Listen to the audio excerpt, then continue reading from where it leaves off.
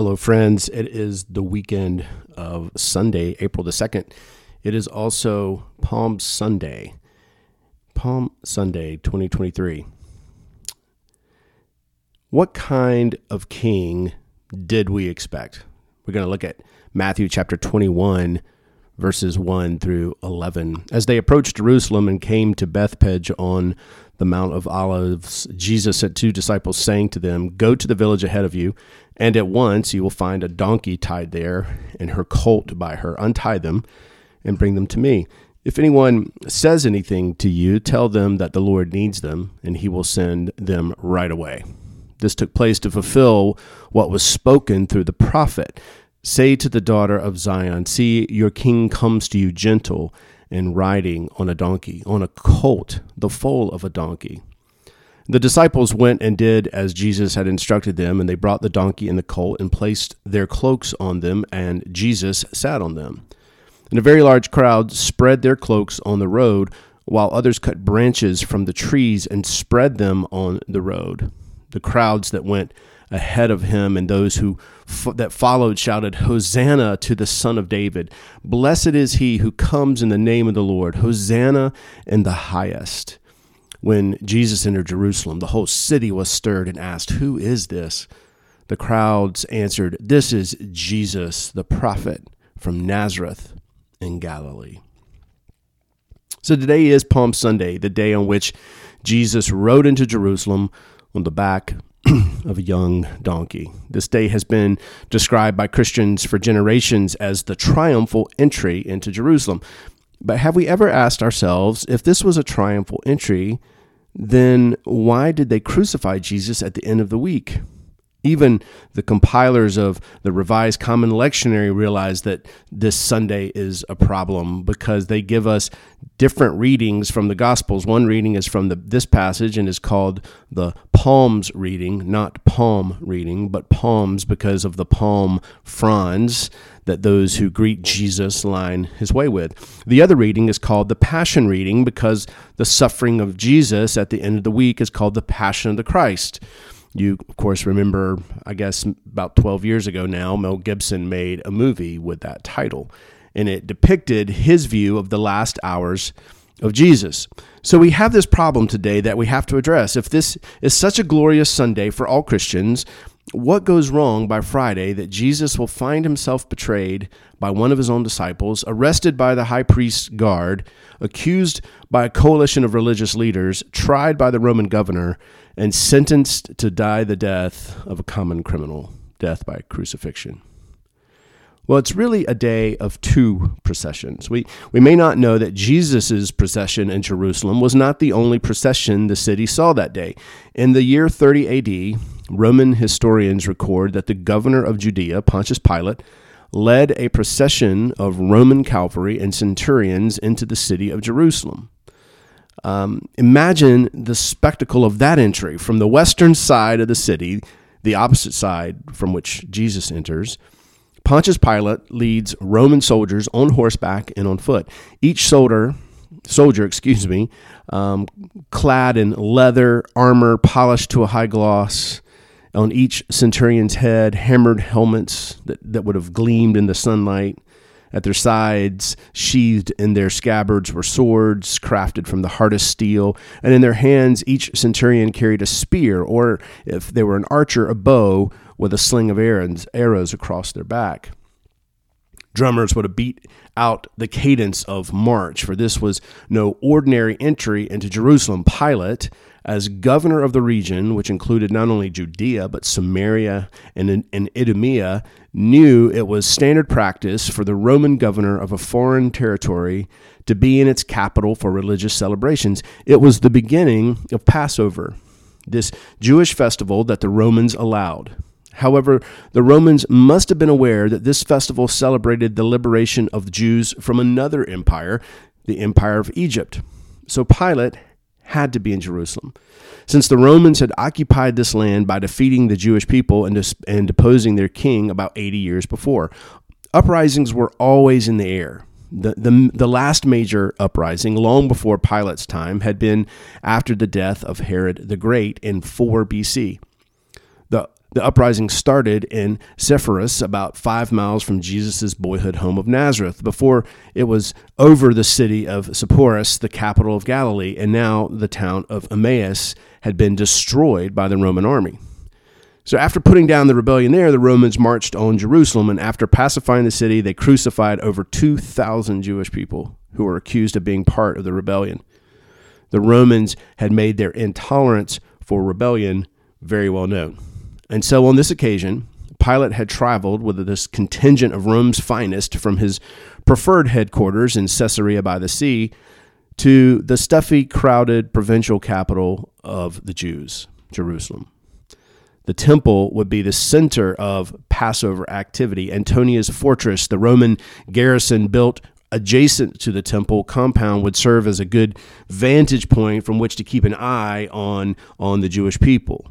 Pilate's entry into Jerusalem was meant to send this message to the Jews and to those who might be plotting against the Empire of Rome. This spectacle was meant to remind them of what had happened the last time of a wide-scale uprising.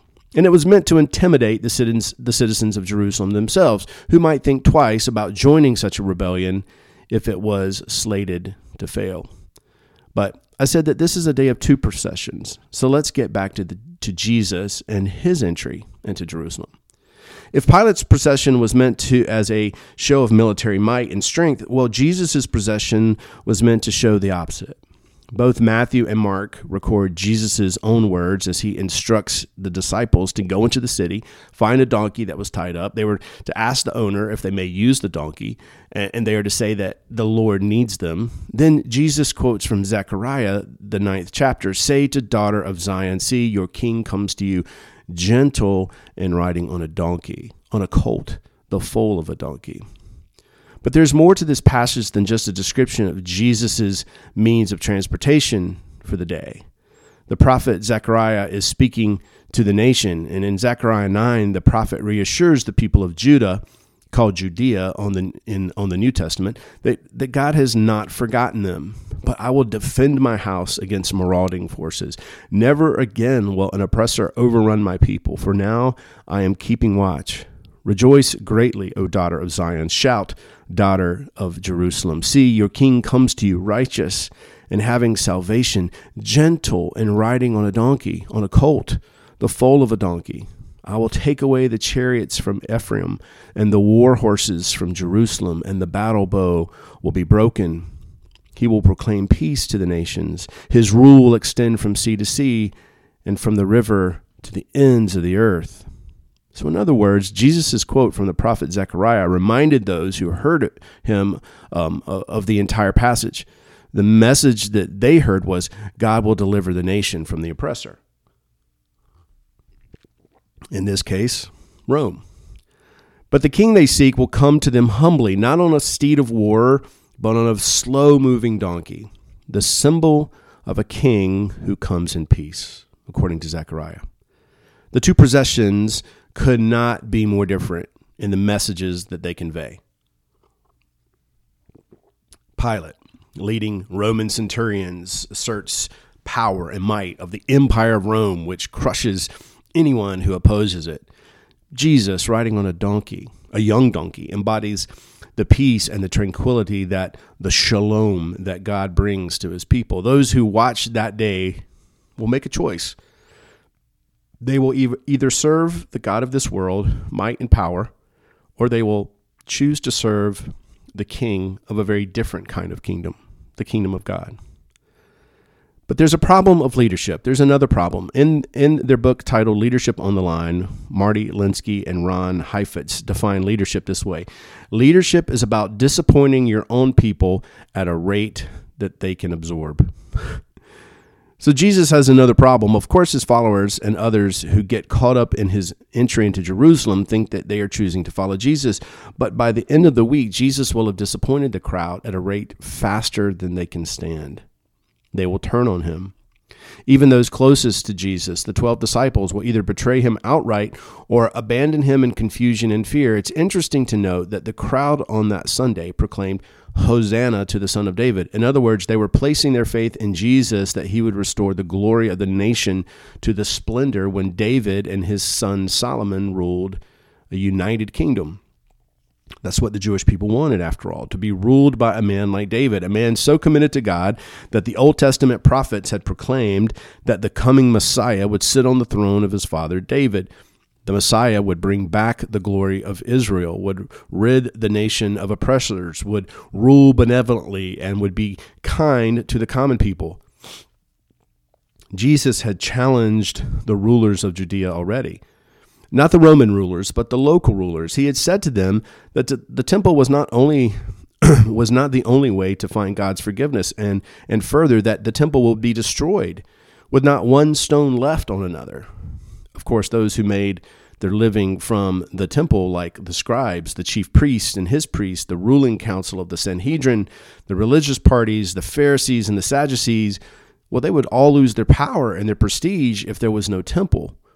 Or even if the temple was no longer the only place where one could be forgiven by God. So when Jesus miraculously saves a lame man by first saying, "Your sins are forgiven," and then healing him, he challenged the authority of the temple system. And when Jesus drove money changers from the temple, proclaiming that the temple was to be a house of prayer for all nations, but that religious leaders had made it a den of thieves, Jesus exposed the corruption of the temple tax, the scandalous monetary exchange rate, and the dishonesty of those sold animals for sacrifice. Jesus had disappointed and alienated powerful people.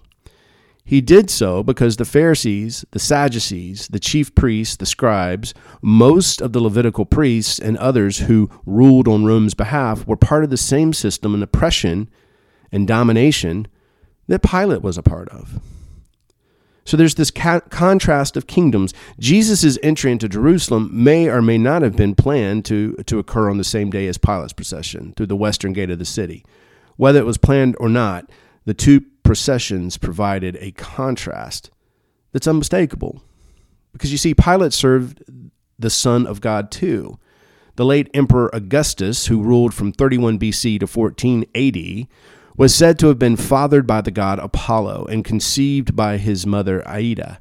Inscriptions referred to him as Son of God, Lord, and even Savior. After his death, a legend had it that he was seen ascending into heaven to take his place among the gods. Augustus's successors, Tiberius, during Jesus' life and ministry, also bore divine titles until later in the first century, the emperors would demand to not only be addressed as God, but to be worshipped as God also. So a contrast between king and kingdoms is on display on that day in Rome. And although many of the common people thought that they sided with Jesus, they did so for the same reasons that the Pharisees and others sided with Rome. They thought Jesus could do for them what Rome had done for their rulers: make their lives better, deliver them from the oppressive system under which they lived and worked, and turn the tables on the Romans. How much in 2023 has not changed? And that's why the crowd turns on Jesus by the end of the week. And they don't think he's going to do any of those things. And in addition, Jesus is going to make life worse for them, not better. The religious leaders, all of them who never agree on anything, agree that Jesus is going to attract the attention of the Roman Empire, especially during Passover, and Rome will come down fast and hard on the entire nation. Caiaphas' speech in John 11:45 through 50 affirms this. So when Jesus is accused, he is brought by Pilate before the angry mobs. They want to be rid of him. Jesus, in their minds, never did what they wanted him to do. He never defeated the Romans. He never dissolved the unfair tax system. He never put common people in charge of the government, and furthermore, he never would. And to appease the crowds that swelled in the city of Jerusalem, Pilate had the custom of releasing prisoners, many of whom were political prisoners. But on this last week, the life of Jesus, Pilate offers the crowd a choice between Barabbas, who was a known robber, and Jesus, a failed quote-unquote Messiah.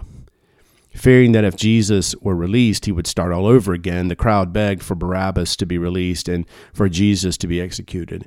And not just by any means, crucify him was the cry. Because crucifixion was one form of capital punishment that would show Rome the Jews were completely loyal and would humiliate Jesus even in death. But we're getting ahead of the story this week, a story which we conclude, of course, next Sunday. But for one moment, let's ask ourselves, if I had been in Jerusalem that day and had seen both processions passing by, which would I have chosen to follow? Because that's the choice that we make today. So oftentimes I find myself corporately worshiping, which is good, which is what the people were doing in Jerusalem that day, worshiping the Lord in their midst. But then somehow during the week, I start to lose sight of that and whom I'm worshiping, and I start to lose sight of the kingdom, and then I choose power and might over love, to choose the way things are done over the way things God intends them to be. Two processions, two theologies, two choices. Which would we choose? What kind of king do we in fact expect? Amen, and God bless.